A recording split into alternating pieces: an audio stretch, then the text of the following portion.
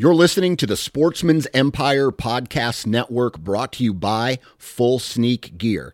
Check out their entire lineup at fullsneakgear.com. Also be sure to check out our entire stable of podcasts at sportsmansempire.com.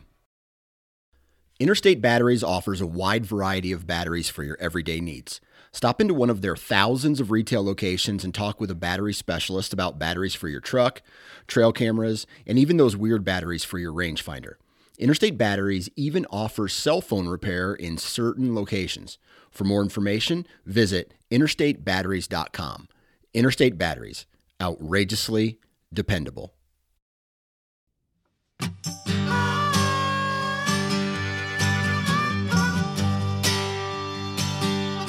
Welcome to the How to Hunt Deer podcast, brought to you by Tactacam. This podcast aims to educate those who are interested in becoming deer hunters, brushing up on essential skills, or maybe just adding a few new tactics to the toolkit. We cover a variety of topics that will help you be more confident and successful in the field while you're hunting deer. Thank you so much for tuning in this week. It is officially September. Folks are chasing whitetails all around the country: North Dakota, Tennessee, Florida. Lots of other states are going to be opening up here in the next couple of weeks, so it is time to talk early season whitetails. Now, conventional whitetail wisdom espouses a few basic tenets for early season hunting. Find where the deer bed, find where they eat, and don't hunt in the morning. Now, last week we talked with Josh Honeycutt and talked about some of the situations that might make hunting mornings really good in the early season, and we're going to dive a little bit deeper into that this week. While hunting mornings in the early season is very different than, say, on November 5th, early season morning hunts can still be super productive. In this episode, I'm talking with Mark Haslam, and he's going to share the strategies that he's used to kill mature bucks in the morning during the early season 4 years running, including his most recent South Carolina Velvet Brute. Mark is a deer hunter and land manager from Georgia who spends most of his hunting time in South Carolina. Mark runs SoutheastWhitetail.com. He hosts the Southeast Whitetail podcast, and he writes for Wired to Hunt on MeatEater.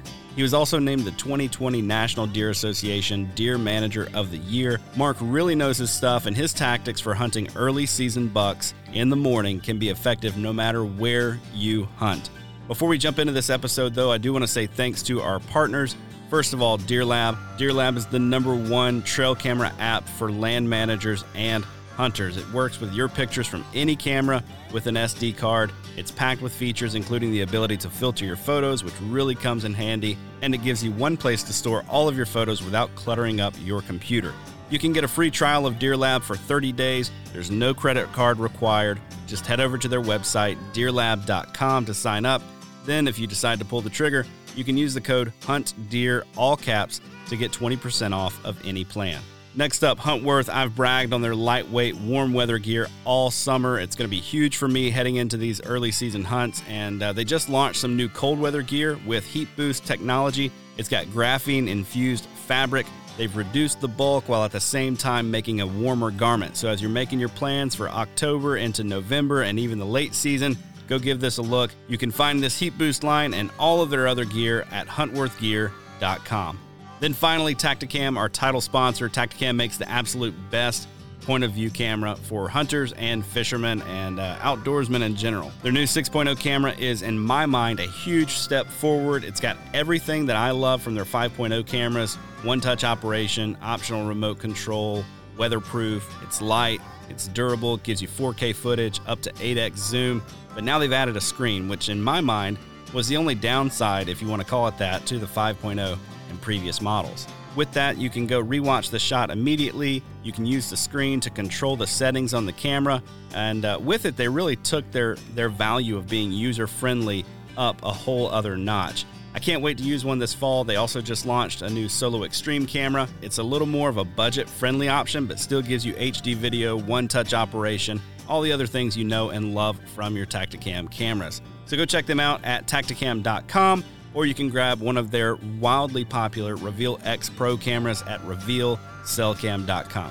Now, with all that stuff out of the way, let's jump right into the conversation with Mark Haslam. Joining me today for the How to Hunt Deer podcast is Mark Haslam. Mark, what's going on, man? Hey, Josh. Doing well. Just coming off a long holiday weekend. Hope you're doing well, and I appreciate you having me on today. Yeah, man, absolutely. Yeah, it's the Tuesday after Labor Day as we're recording this, and man, I don't know about you, but I'm struggling today. Yeah. Oh, yeah. I know what you mean. Having a hard time getting my mind back in it. So we went out of town and did some traveling, got back in kind of late last night, had a lot of podcast work to catch up on, and then getting the kids up for school this morning. Man, it's been slow going, but I think we can make it through a podcast episode. You think we can make it? I think so. I have completely disconnected from my office right now, so I'm ready to go. I went in early to get some work, and now I'm ready to. I think I've done enough work for the morning, and now I'm ready to talk about deer. There you go. Good deal. Good deal. Well, yeah, man, on that deer topic, Mark, you've got your hands in a lot of different things. So you do some writing for the Meat Eater. You do you have a podcast, Southeast Whitetail. You were also the 2020 National Deer Association Manager of the Year. Is that right? Yes, that's correct. Yeah. And you're also in real estate. So, man, you've got your hands sort of all over the place. Why don't you give us a brief kind of rundown of who you are, what you do, where you hunt, and all that good stuff? Sure. I'd be happy to, Josh. Like I said earlier, my name is Mark Haslam, and we have a family farm in South Carolina, kind of a lower western South Carolina. We've had that since 2006. And before that, we were in a hunting club that I keep going back to, I was in kindergarten. So I've pretty much I've hunted most of my life in South Carolina, as opposed to Georgia, which is where I live. I am in real estate. That's my career. That's how I, put food on the table. And I started SoutheastWhitetail.com approaching 2 years ago. And really what that was my Instagram became my outlet to showcase what we're doing at the farm, that the habitat work, the conservation side, everything we're doing. And I just wanted to expand on what we're doing, especially in the South, where we are in the Southeast, because I don't, I think a lot of hunting content, hunting media in the outdoor space is when you look at big buck country and growing big giant whitetails, it's usually not the South. That's not what gets showcased, but we have a very tremendous contingent of hunters, in the East Coast, in the Southeast. And we have long hunting seasons, and we have high deer densities, and there's a lot of challenges that go into it. So, start SoutheastWhitetail.com. It's primarily original articles I've written. I started the podcast that I never thought I wanted to do, but I did one, enjoyed it, and I've been doing that since February of this year. And I was asked to do some writing for Wired to Hunt Meat Eater, like you said, and that's primarily what I do. Is if I have any kind of free time, I'm at the farm, year round doing something, hunting or doing some type of habitat work. We also do a good bit with hunts at our place, disability type hunts, and taking first time hunters, whether they are young, 10, 11 years old, or they're adult onset hunters and they're 50, 60 years old. So we have done a lot of that as far as introducing new hunters. Man, that's awesome. So you mentioned you have long hunting seasons. We generally do in the Southeast. South Carolina, though, is kind of special. So when does South Carolina season come in? So there's 4 game zones in South Carolina, and 2 of them, the lower half, essentially, the state opens up August 15th. In the southern game zone, August 15th, you can use archery or rifle. And the other game zone, it's archery only until I think September 15th. So we can start shooting does September 15th. And that's just to give the fawns more time with the mother does, weaning off the milk. And usually right about now or mid-September, the fawns have lost their spots. They are healthy. I mean, I saw fawns 2 weeks ago when I was hunting in the feed plots and ag fields just eating away. I mean, they are very much independent at this point. And we have these long hunting seasons. and liberal, season limits because we have such a high deer density, and it's been this way as long as I can remember, even as a kid. Yeah. A lot of folks who listen to this podcast know I grew up hunting in the deep south of Alabama, and I remember when I was a kid, the bag limit was, season came in October 15th, ran through January 31st. So not as early as South Carolina. But the bag limit was 2 deer a day, one of which could be an antlered buck. Yeah. Just because of the deer densities down here. And it's crazy. It's absolutely insane. But man, an August 15th opener, the heat has got to be killer. I mean, a lot of folks think Kentucky on September 1st is hot. I can't imagine South Carolina close to the coast on August 15th. Yeah. It's not exactly a good cold front the first week in November, but I love it for a couple of reasons. One is because it's the challenge of it. And I know some people might think that summer deer, they're on that summer schedule and it's like shooting fish in a barrel and you know exactly where they're going to be. But, we're not shooting does yet. We can't shoot them until September 15th. So you're shooting, you're hunting mature bucks. And they're going to do what they're going to do every day, but you don't know what time. And mature bucks they don't all just show up, an hour before dark in a big field every single night. We have a lot of deer, and you can educate these deer very quickly. So as soon as you start hunting, as soon as they start seeing and smelling you around, dawn and dusk, they change their tune. It's a challenge. And then also, like I mentioned before, I'm at our farm as much as I can year round. I mean, I busted from the time we plant food plots in the spring all through the summer. So, I mean, I'm out there in the heat throughout the summer. So, and also live down here. So it's not like I'm traveling somewhere new to hunt the heat. I mean, I'm living, breathing it. So it's a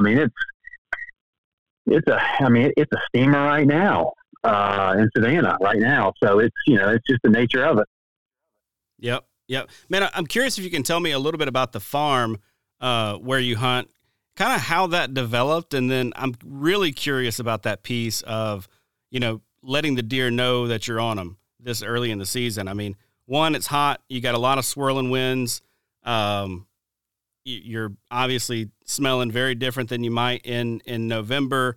And really high deer density. So I imagine it's just nearly impossible to get in and out of the woods undetected. So tell me about the farm and some of the things you guys are doing to make sure that you're not overpressuring the deer, those first couple weeks of August. Our farm it's your quintessential pine farm in the Southeast. The majority of the land is loblolly pine trees that's grown as a crop for sale. When you thin early on, it's going to be pulpwood, toilet paper, plywood, paper towels, all that kind of stuff, printing paper. And then as you thin the second time, you get a little bit more, lumber out of it. And then the ultimate goal is maybe about 30 years or so, and they might be, telephone poles. That's kind of the goal. And then you just start over. So that's primarily what it is. But we do have a lot of ag fields that we lease to a farmer. And he rotates, crops. This year's cotton and peanuts, and that helps us out as far as food and nutrition for the deer. And I know people might have a stigma about cotton or think cotton, the deer don't eat cotton, but I've got plenty of photos on my phone of current deer browse on cotton plants. They will eat anything and everything, and they do, even if they have better options very close by because they're just great. I mean, they're just grazers. But with the farm, just a long story, very, very short, is that we took our time with it, bought it in 2006, and we took our time at the very beginning because we didn't really know what we were doing. I mean, we were in a hunting club. I say we didn't know what we were doing as far as land stewards. We didn't. We were in a hunting club for a couple decades, practicing QDM, quality deer management, and everything that QDMA, now NDA, practices and what they preach. So we had that general basis, that general foundation. But then it was just a long process of just taking our time, learning from mistakes, and that learning curve of working the habitat to basically blend forestry practices to maximize our income for growing trees, but then also for wildlife benefit. So it's not all about growing trees. There's that happy blending of growing trees and creating that habitat for not only white-tailed deer, but for bobwhite quail and eastern wild turkey, which those last two species very much need our attention in the southeast. Yep, absolutely. How big is that farm? We are at 1,900 acres. 1,900 acres. That's a good it's a good chunk of land. But when you're running a pine operation on the property as well, you need big chunks of land like that, right? I mean, it takes a lot of land to really to be able to do what you want to do as far as managing and farming for timber. I think there's a misconception a little bit that when it comes to especially properties where you're trying to maximize pine yield on a piece of land, that there's not really a lot that you can do when it comes to habitat management. So I'm curious some of the things that you guys have done to kind of blend the two priorities, right? Making some money off the land, being able to sell the pines, bring pine to market, but then also doing what's best for wildlife. Yeah, and I'm glad you brought that up because that's something that people talk about. Well, it's something that I talk about, but it doesn't really. A lot of people. I mean, a lot of the stuff we're going to talk about, especially like habitat work, just like what I mentioned a minute ago. Myself, my family, we didn't know this stuff, coming out of the hunting club because we weren't doing land work. So it took a while, but basically a top level overview is that over time, we have very much diversified the landscape of the farm, fragment the land to where our age-class pine trees, we have multiple different age-class pine trees.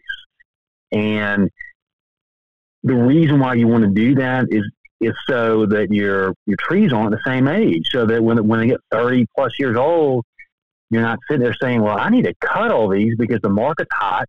We can get a lot, the price is great, so we're going to clear cut the entire farm. You don't want to do that. Clear cuts are great, but just massive cuts, especially your entire property, is not good. So when you clear cut smaller sections, like 5 to maybe 20 acres or like 50 acres, you're gonna make money off the sale, and then you're going to replant pine trees. Which typically, if you were to clear cut a section of the southeast in anywhere from January through like the early fall, you would then spray some herbicides, kind of kill off any volunteer growth. You don't want any volunteer pine trees coming up. And then you're going to replant pine trees the following dormant season, not following January, February. And then at that point, you should have a nasty bedding thicket within 2 to 3 years. It just depends on really your soil, how much, rain you're getting in soil. And then within 2 to 3 years, you're going to have a nasty bedding thicket that's going to have shade from the pine trees, good summer shade for deer. And it's going to be a bedding thicket for the next maybe 8 to 10 years, again, depending on the soil.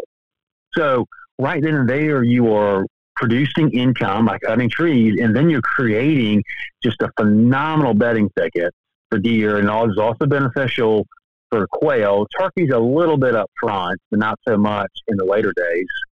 And then we've converted a lot of old loading decks. So when you cut pine trees or any kind of timber, the timber crew will, if there's not one already there, they will clear out a little section that might be not even quite an acre. And that will be the loading deck, to where they'll cut the trees and they'll drag the trees and skidder trails to that loading deck. And then there'll be a crane to lift the trees, cut off all the rest of the limbs, and then place them on the semi-trucks. So you have that. That's the cutting, and we've cleaned those up and converted those into food plots. So a lot of our food plots were loading decks that we use when we cut trees, and some we've just created over time to help. And then as far as your last question, as far as balancing the pressure, that's been over time, just learning what works and learning what doesn't work. You've got to rotate stands, but then also you've got to create the stand that's best suited for the deer movement. Early years, we were caught up in we want to stand right here because we think this is where deer should come from. Well, you got to understand where they're bedding, where they're coming from. You can't force a deer to do something they don't want to do. So you've got to create the habitat that is best for white-tailed deer, which, to put it very simply, it's deer hide and they eat. And then during the breeding season, there's a lot of more social activities they do, making sign and breeding and everything. But for the most part, they hide and they eat. And when they eat, they've got to consume 6 to 8% of the body weight statistically to maintain a healthy, a healthy body size. And then lastly, your question about what we're doing, because there is that stigma about a pine forest, and that is the case. And we're seeing very much in the hunting media, we are seeing a new kind of push of more of a holistic land management approach. Stuff that's very, decades ago, the forestry practices that we were seeing a lot in the Southeast was basically you just kill all competition. You want your pine trees in your dirt. You kill off everything else. Well, we've been on a prescribed fire burn rotation about 3 to 4 years. You thin trees, you open the canopy, you do prescribed fire, and then you do early successional disking to promote that native seed bank. And you will end up with acres and acres of natural forage that will outcompete, as far as their nutritional value, will outcompete the best soybean field that you can plant. Yeah, man, that's incredible. I growing up hunting, 15 years ago plus 20 years ago, in primarily piney woods kind of settings, I'm used to that. Hey, there's this, pines and dirt and pine needles. You know what I mean? Thick. It's like a carpet. I mean, you walk through there and it's silent, but there's nothing growing and nothing benefiting wildlife from, 8 feet down, just cleaned out. So what are you guys doing to benefit like turkeys and quail and that kind of stuff and encourage them to use your property? Pretty much just exactly what I mentioned lastly was prescribed fire, and then opening the tree canopy, thinning the pine trees, getting sunlight, because if you don't have sunlight, and this is something like, early days when I was planting food plots with a tractor, the first couple of years I had the farm, I didn't know what I was doing. And I was planting food plots on fire breaks and different little sections that weren't getting sunlight. You've got to have sunlight, disturb the native seed bank through prescribed fire and early successional disking, which is simply taking a harrow, whether it's on back of your four-wheeler or a tractor, and just lightly breaking that dirt and to promote those native plants. And that is killer for bobwhite quail and turkey. Lastly, for the turkey and the quail, you've got to have those kind of thick areas, and just you got to, someone put it best, and it might have been Dr. Craig Harper, who does a lot of work with the NDA at the University of Tennessee, talks about putting the bush hog up. You want to bush hog your roads. We try to bush hog our roads in different areas maybe twice a year, like once the first time in the summer, and then we're bush hogging right now the last time before hunting season, because all those ground nesting birds, quail and turkey, they need that cover. They don't. When you maintain a property that looks like a golf course, just low bush hog, that's not good for these birds. They need the cover around the roads, and they need those dirty, looking fence roads. They need that cover. Before we jump into the buck that you killed, was it on opening day of South Carolina season? It wasn't. It was the following week. So we opened the 15th, and we didn't start hunting until the following week, the 22nd. Gotcha. So before we get to the story of that buck, which, absolutely beautiful deer, one of the things that I'm curious about when it comes to managing a property, and, like you said, you're going to plant those pines, and within 2 to 3 years, you're going to have just a big, nasty bedding thicket. And then it's going to last that way for 6, 7, 8, 9 years or however long until, things start to change. I'm curious about the differences that you've seen in the way deer bed in, where you're at, pretty flat pine woods, compared to what we might see or, written or see on YouTube and that kind of stuff when it comes to like the Midwest or hill country and that kind of thing? Like, how do you see the deer bedding? I see deer bedding just any which way. I mean, they will deer bed all over the place, and that's kind of across the board with does, doe groups and bucks. Now, I will add that, like right now, bucks are still in their summer mode, although most of our velvet's already peeled, and there are still some bachelor groups, but they'll start to break up and start to bed separately. But they'll bed just anywhere and everywhere. So when people talk about looking for south-facing slopes or north-facing slopes, whatever it is, out in the Midwest, I can't relate to that, because they bed where they feel the most safe. And that's what I mentioned earlier about safety. They bed where they feel the most safe, and then also very close to food. So, like if you look at an aerial map of like Iowa or even like northern Missouri, it's going to look like that traditional farm type country. But if you look at an aerial map of our farm or the Southeast, you're going to see a lot of ag fields too and food plots, but it's just massive green blocks of pine trees. Some might be thick, some might be thin. A lot of deer hold up in swamps. If it's swamps down here that have standing water, deer bed in there, and they're nasty. They're very dangerous, but it's like a security system because there's not much going in there. People talk about coyotes, but coyotes, they are smart. They are very smart creatures, and they're going to go about the same places you and I want to as a hunter. So like those nasty pine thickets that are low with briars and young pine trees, a coyote doesn't want to go in there. They're not going to close their eyes and just rip through there. They're going to hunt the easier stuff that aren't in. So yeah, deer bed any which way, and it gets even more tricky during the rut when these bucks are up, just day in, day out, all day, just running hard, chasing these does.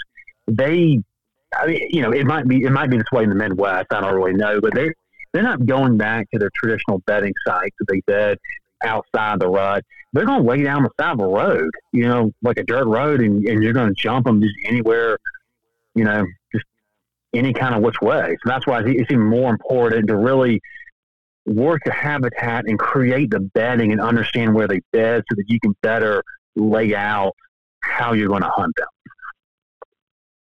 Yeah, man, that can be really, really tough trying to locate bedding. Do you see consistency and, hey, they really seem to like this area, or is it just like, man, who knows? Yeah, and that's why, that will play right into the story of my buck from last week. There are definitely some similarities. Yep. Just want to take a quick minute to let you know that the How to Hunt Deer podcast is brought to you by Tactacam, makers of the best point of view cameras on the market for hunters and anglers. Their gear is made by outdoorsmen for outdoorsmen. Archery openers are just around the corner, and Tactacam just released several new products to help you share your hunt and take your scouting to the next level. Topping the list is their 6.0 point of view camera, providing 4K footage in a user-friendly, waterproof package. They've also just released the new Solo Extreme, giving you HD footage, 3 to 8x zoom, and one-touch operation that you've come to expect from your Tactacam point of view camera. Tactacam's lineup of cameras is supported by the best mounts and adapters on the market. This fall, I'll be using their stabilizer mount as well as their bendy clamp mount to make sure my cameras don't miss any of the action. And last but not least, they just launched the Reveal X Pro. With no visible flash, built-in LCD screen, and built-in GPS tracking, the Reveal X Pro will help you take your scouting to the next level. You can learn more about these and Tactacam's entire line of products at tactacam.com or revealcellcam.com. This episode is also brought to you by DeerLab, the #1 trail camera app for hunters and land managers. DeerLab gives you a simple way to store, organize, and analyze all of your trail camera data. DeerLab has tons of great features like the ability to filter photos based on what's in them, like deer or turkeys or people. It syncs your photos with local weather to help you pattern your target, and you can even mass edit your timestamps, which is a great feature if you're like me and you forget to correct the time on your camera. Head over to deerlab.com to check them out. You can get a free 30-day trial, and then when you're ready to buy, use the code HUNTDEER, all caps, for 20% off of any plan. Now let's get back to the show. Let's go ahead and jump in there then. I mean, one of the things you said about it was that buck was on his way back to bedding in the morning, So just got my wheels spinning about like, okay, man, this was I'm guessing a buck you were aware of, a buck that you'd been watching in an area that, you know, probably had your hands all over it as far as managing the area and the stand set up and all that kind of stuff. So tell me a little bit first. Why don't you tell us about the buck? 'Cause it's a beautiful deer. Yeah. So he, phenomenal buck. I mean, that is just a very good example of a mature buck for South Carolina. I mean, he's not going to be in the state record book.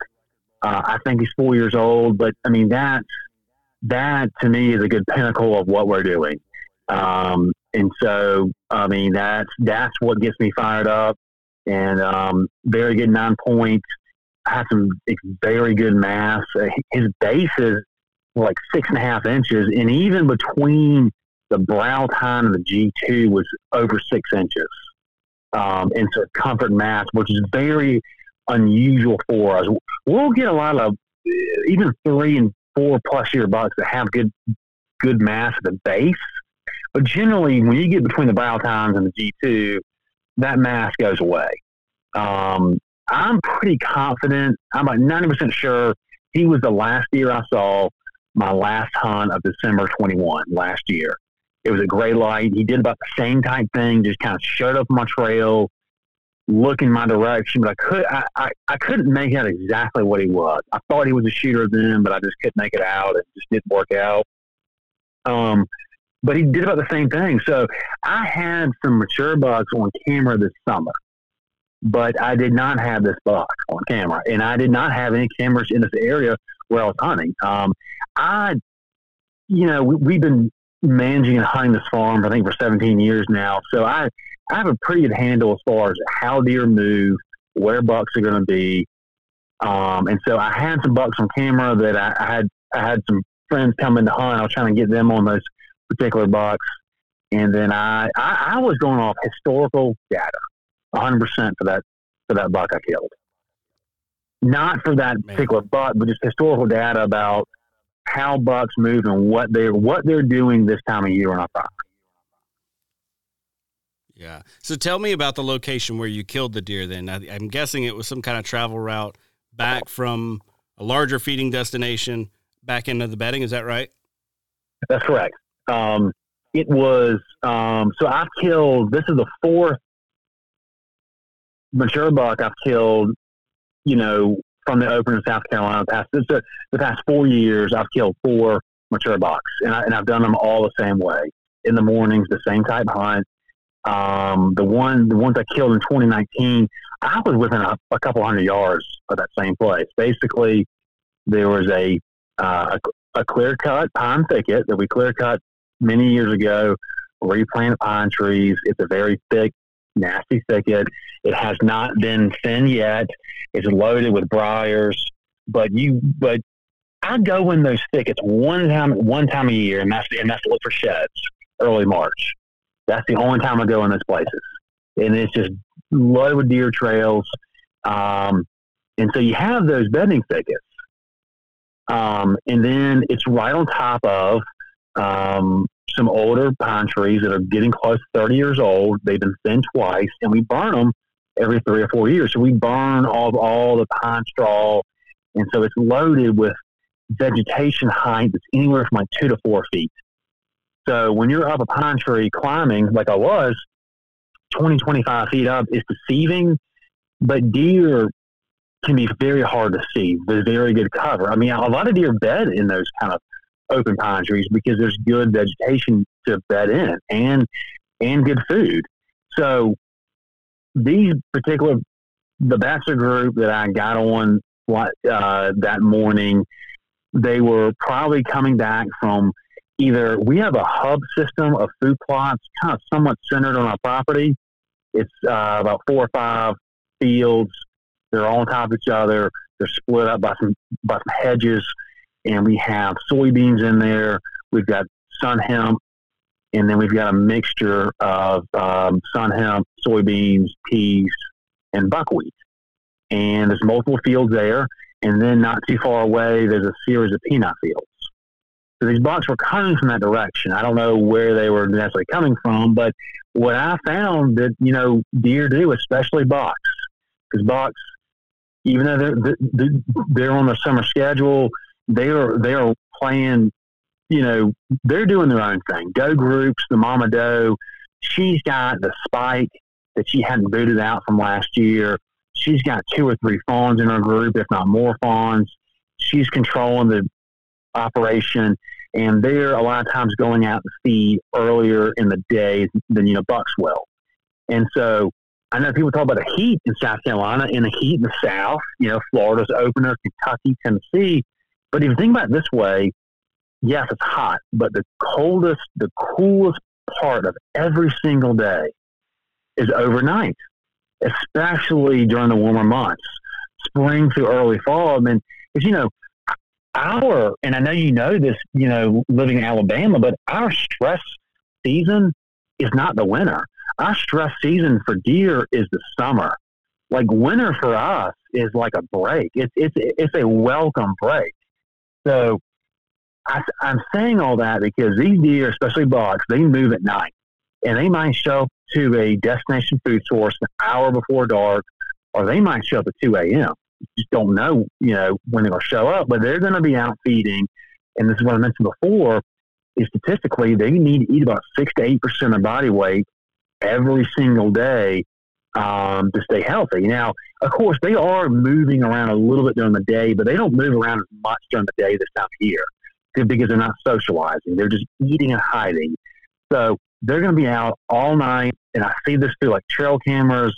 They go to one field, they feed their own peanuts, and they go to the food plot. Then they bed down, and they'll bed down somewhere overnight, just for an hour or two, or a couple hours. They'll bed down in food plots, and then they'll get up and start to, leave those big fields at, well before gray light. So like when I'm running trail cameras and I'm getting some big bucks, and the people that follow me on Instagram, they'll see I've got some big bucks, but it's all like 2 a.m. or 5 a.m. or it's dark. It's not daylight hours. I don't worry about that. I don't care about that because I'm not trying to kill a big giant buck, a 4+ year buck on a big open field. It can happen, but it's a very low percentage in the big picture. But I want to know where they're feeding at night, and then I backdoor them and cut them off when they're going back to bed. Because these bucks, and this is what I've learned over time hunting mobily, is they're out all night feeding, and then at gray light, they're leaving the big fields, but then they enter those pine trees, like what I mentioned, thinned and burned, and they have that cover. They feel safe in those pine trees, and then they're milling their way back, browsing their way back to bedding. Yeah, so you get a lot of a lingering effect. Yeah. Through those bigger pines like that. Absolutely. And I had a little bit even longer lingering effect that Thursday morning when I shot the buck because it was raining. There was some thunderstorms. I mean, it's rained almost every single day in the South this summer. And there was a pretty good thunderstorm that was going well before daybreak. And, I've seen this with bucks hunting early season is that I'm sure sometimes they go back to bedding earlier, but there's times where they get delayed and they're out feeding all night and they'll just kind of hunker down somewhere. Maybe they'll bed down or they'll just hunker down somewhere and then they'll come on back and they might get delayed a little bit for the rain. But as far as the rain, I would imagine these deer welcome the rain. I mean, they kind of cool them off, get rained on, and also be up on their feet, on their hooves when it's raining as opposed to bedding down. Yeah, I think if I had a fur coat on out in the woods and I was forced to stay outside all day in the summer in South Carolina, I think once it started raining, I'd be like, oh yeah, I'll take that. Absolutely, for sure. I think I'd dig it. So tell me about the morning of the hunt, though. So you get up, it's raining or thunderstorming. You decide, man, today's the day I'm heading out. How did the morning kind of play out for you? Well, I had a couple other guys up there. I had Josh Hilliard from First Light. He was down here hunting with us. And he had a camera guy, Hunter Rudd from Capture Creative, filming him. And we were sitting around our farmhouse 4:30 in the morning. Woke up at 4:30, talking about where we're going to go, and they were looking to probably get out of the rain because of that camera equipment and being, going under a roof, which makes sense because it was, I mean, there were some thunderstorms, and that storm that day blanketed the South. I mean, it stretched from North Carolina all the way to like Alabama, Florida, Tennessee. So, we were trying to figure out what to do. And I had wanted to go to a completely different area. I had hunted around this one area, since Tuesday through Wednesday, 2 days. And I wanted to see something different. This was Thursday morning. Wanted to see something different. And the rain just delayed decision making. And then I got to the point where like, I have to go or I'm going to miss this hunt. Because, if this was the rut, if this was, mid-October through mid-November, I would have said, you know what, maybe I'll stay at the house, regroup, drink some coffee, eat some breakfast, and then I'll go out on the first rain gap and then just sit longer, go out later and sit longer. But you can't do that this time of year because these bucks, when you're hunting bucks early, now I say that because we can't shoot those yet, they are moving right back. They like to be back in their bedding within an hour, within 30 minutes to maybe an hour and a half of first light. And that's it. So you can't delay you getting out there to hunt because they're already going back. I like to explain it. It's kind of like hunting wood ducks. If you ever hunted wood ducks in the Southeast, they fly at first light and that's it. And that's it. Like they're not, a lot of our wood ducks are local birds. They fly at first light and that's it. There's no big ducks coming in later on in the morning. So it got to the point where I had to make a decision. So I was like, you know what? I'm going to climb. I want to climb and I'm going to go back to a tried and true proven area that basically I can walk into in dark with my climber, pick a tree I've never climbed before based on wind. And I've got a pretty good chance of seeing a buck. And that's what happened. I mean, it was a combination of habitat work, creating the bedding, creating the destination food source for them to feed out throughout the night, and then having that area of those thin pine trees, which I was climbing over, flushed up against that bedding site. And that week, the wind, like you said, was extremely swirly. I mean, it was shifting around the compass every hour. I mean, which traditionally, that's what it does in the South. When you have hot temperatures and hot weather, you have wind that just shifts. Makes it very difficult. But I picked the pine tree there was a little cluster of oak trees that were left the last time that area was clear cut. And so I do like those because my pine tree, I should say that my climber faces the tree. I was rifle hunting. My climber faces the tree. And so my back was up against an oak tree. So I had a lot of cover. I mean, I had branches all around me, had excellent cover, but that general area I was in had some oak trees, had some nice oaks, which is great, but there were blind spots for me. So, first light comes around. I had two different doe groups move through. They were coming from those destination food sources, going back to bedding. They were just running through. I don't know if they were spooked with something else or the rain. Don't know. But it was about 7:15, and this is well after first light, traditional first light, but it was overcast. It was raining, and so I couldn't see too well. I mean, you just couldn't see as if the sun was up. And at about 35 yards, there was this buck, and it was just standing there beside one of the oaks that was a blind spot for me. Just standing right there. I never saw him coming, and I was looking around, but I had that blind spot. And so he was facing my direction, but it was one of those times where you've got a deer on top of you that you didn't see coming. And he's facing my direction, but I don't think he's looking at me, but I don't know. And I'm not going to raise my binoculars, up. I'm not going to raise my gun up yet until he moves because I don't want him to spot me. And I've learned from mistakes that happened to me in the 2016 season. If you have a buck in range, whether it's with a bow or rifle, raise your rifle. If it's a bow hunting, maybe you want to class them first. But if you have a rifle, raise your scope. Because I learned 2016, I raised my binoculars, put it on the buck, It was a buck I was after. I was chasing. He was in range, but then he was gone. And if I'd raised my rifle first and scoped him first, I could have got shot off. So I waited for him to put his head down. He went behind some of his oak limbs, and then he basically put a blind spot between him and me. I raised my rifle, and then I'm figuring out, I already knew that it was very difficult for me to see out of my binoculars because it's raining. It was a steady rain. I don't have a roof over my head. I'm drenched at that point. I'm wearing rain gear, but I'm drenched. My bino harness is soaked.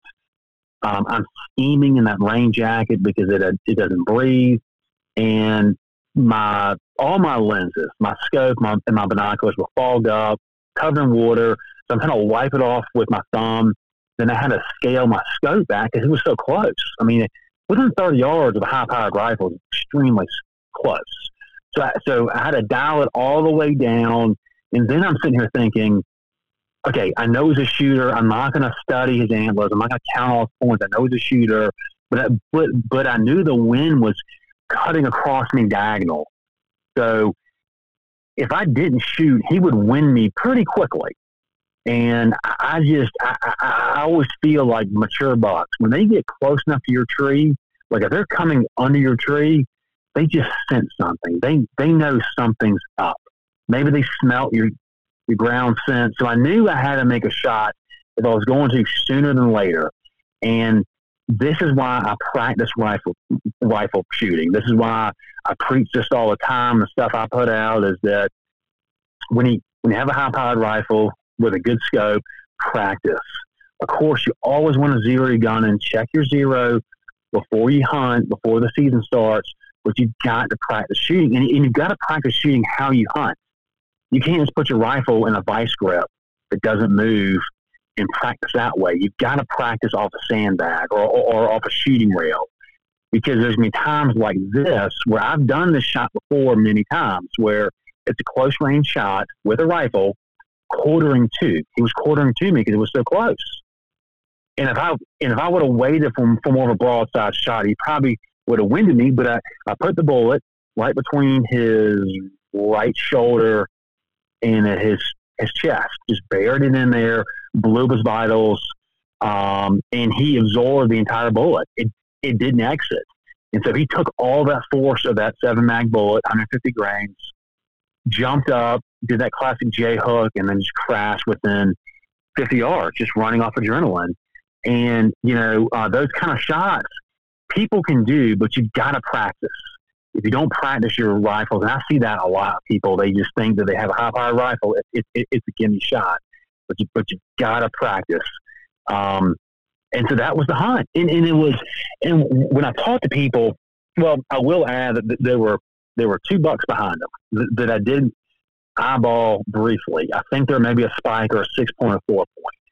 And I was not going to wait for anything that bigger. I mean, that buck in front of me got me going. That's what we're trying to grow and harvest. That's what I took.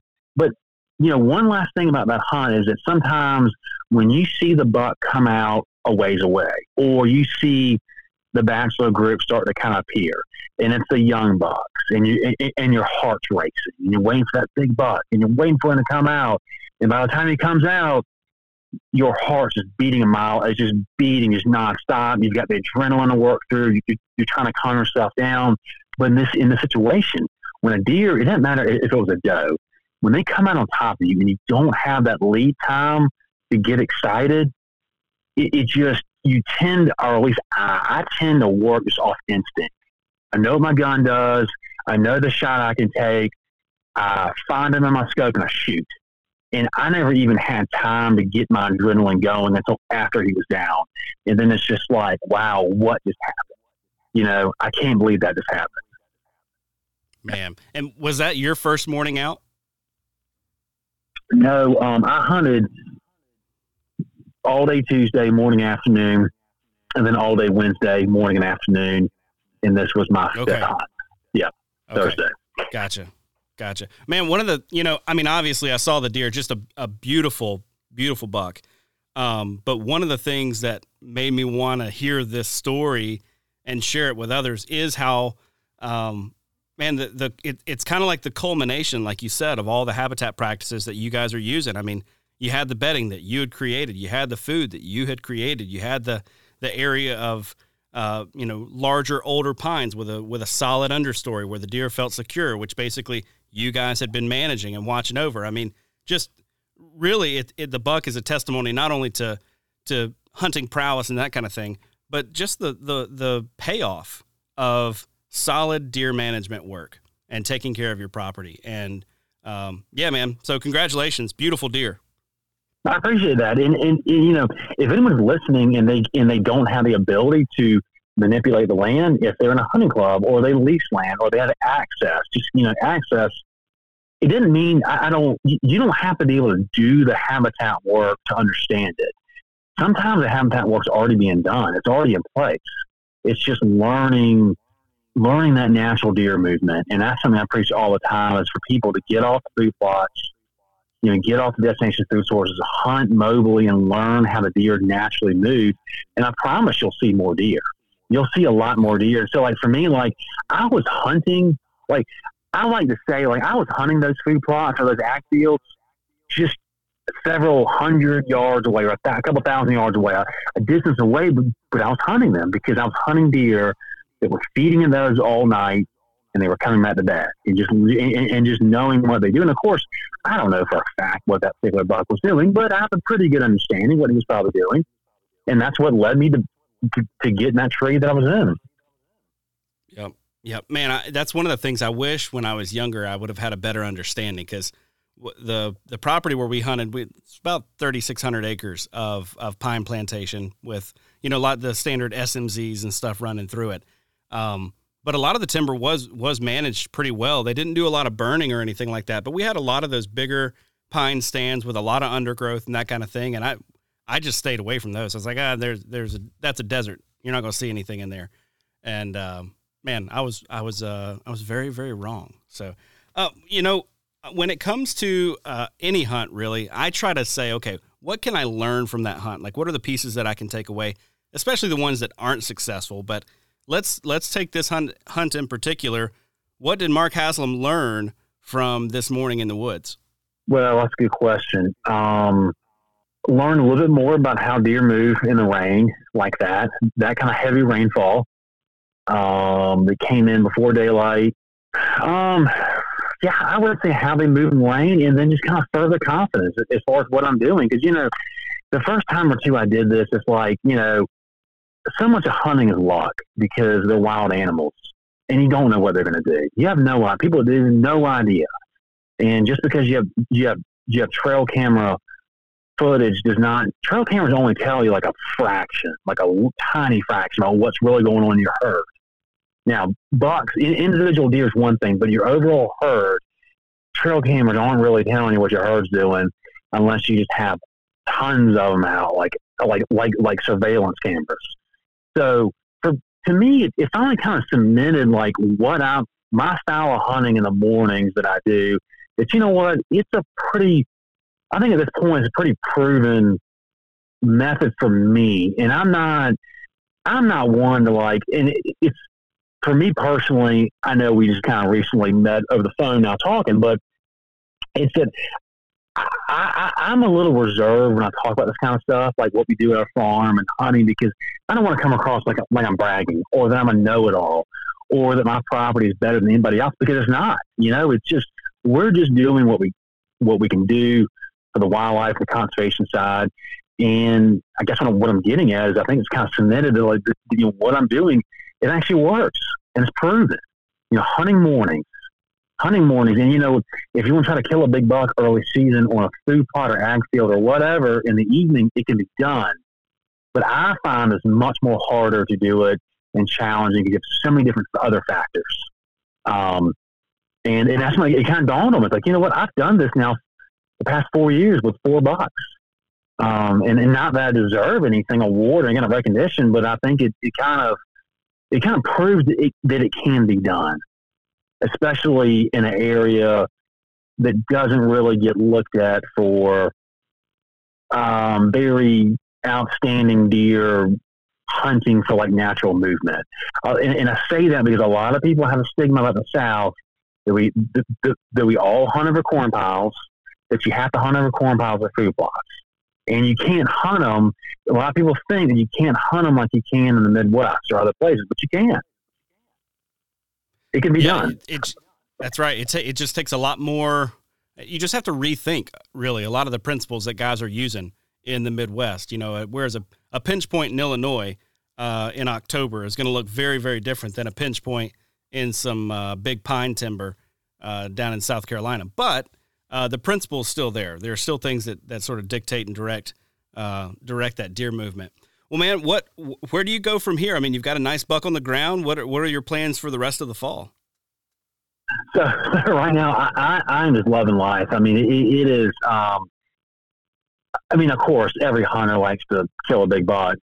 Don't get me wrong, but it when I can put something together early season, it gets that monkey off my back, and it allows me to focus more on the other side of hunting. That's more than just big giant bucks, just killing bucks, antlers. It's the doe management.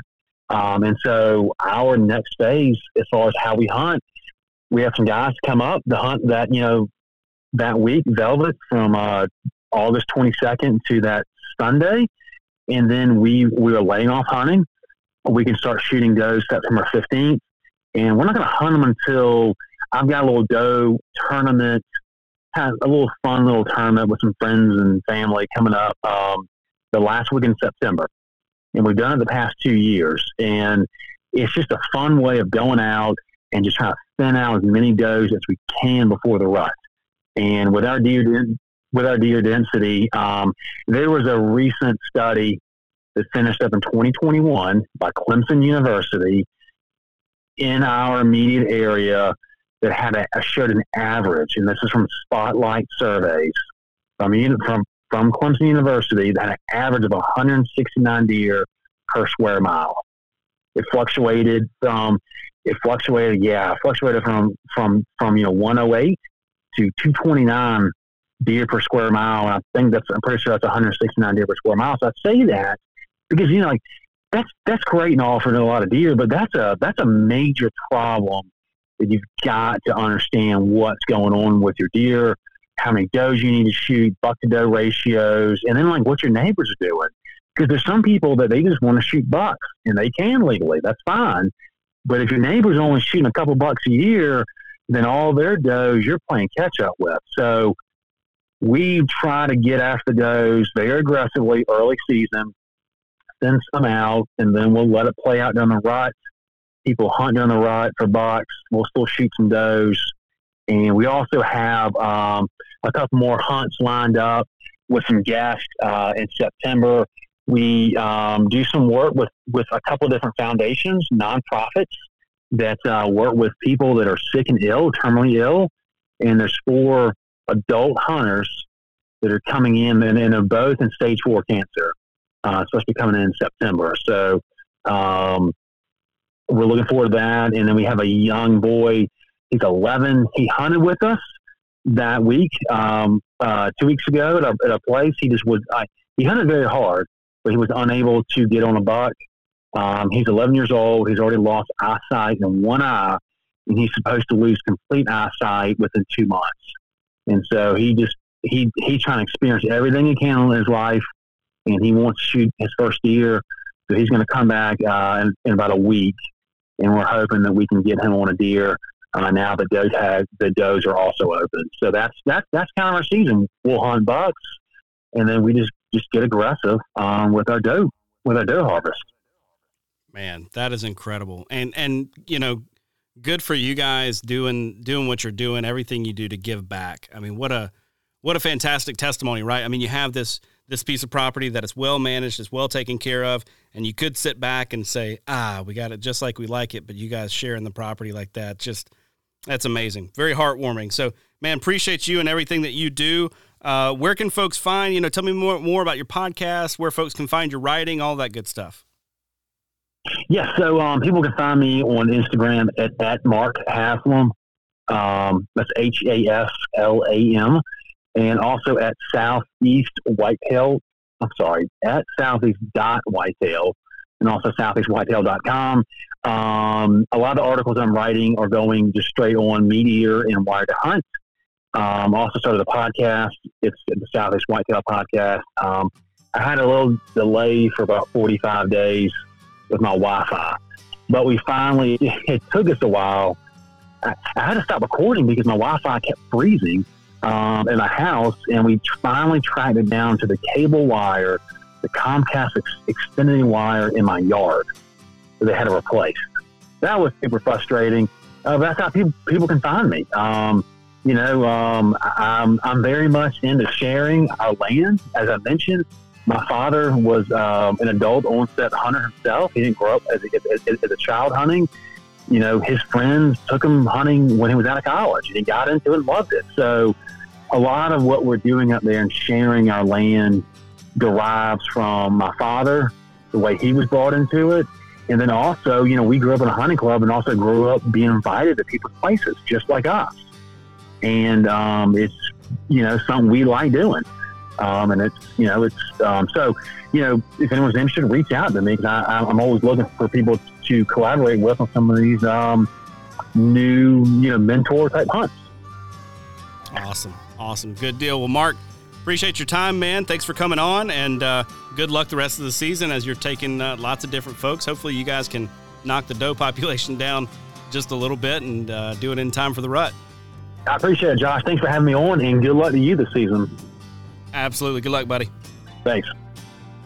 And that is all for this week's episode. Thank you so much for tuning in this week. Thanks to Mark for coming on the show. Looking forward to seeing what all he puts out as we move through the season this year over at southeastwhitetail.com.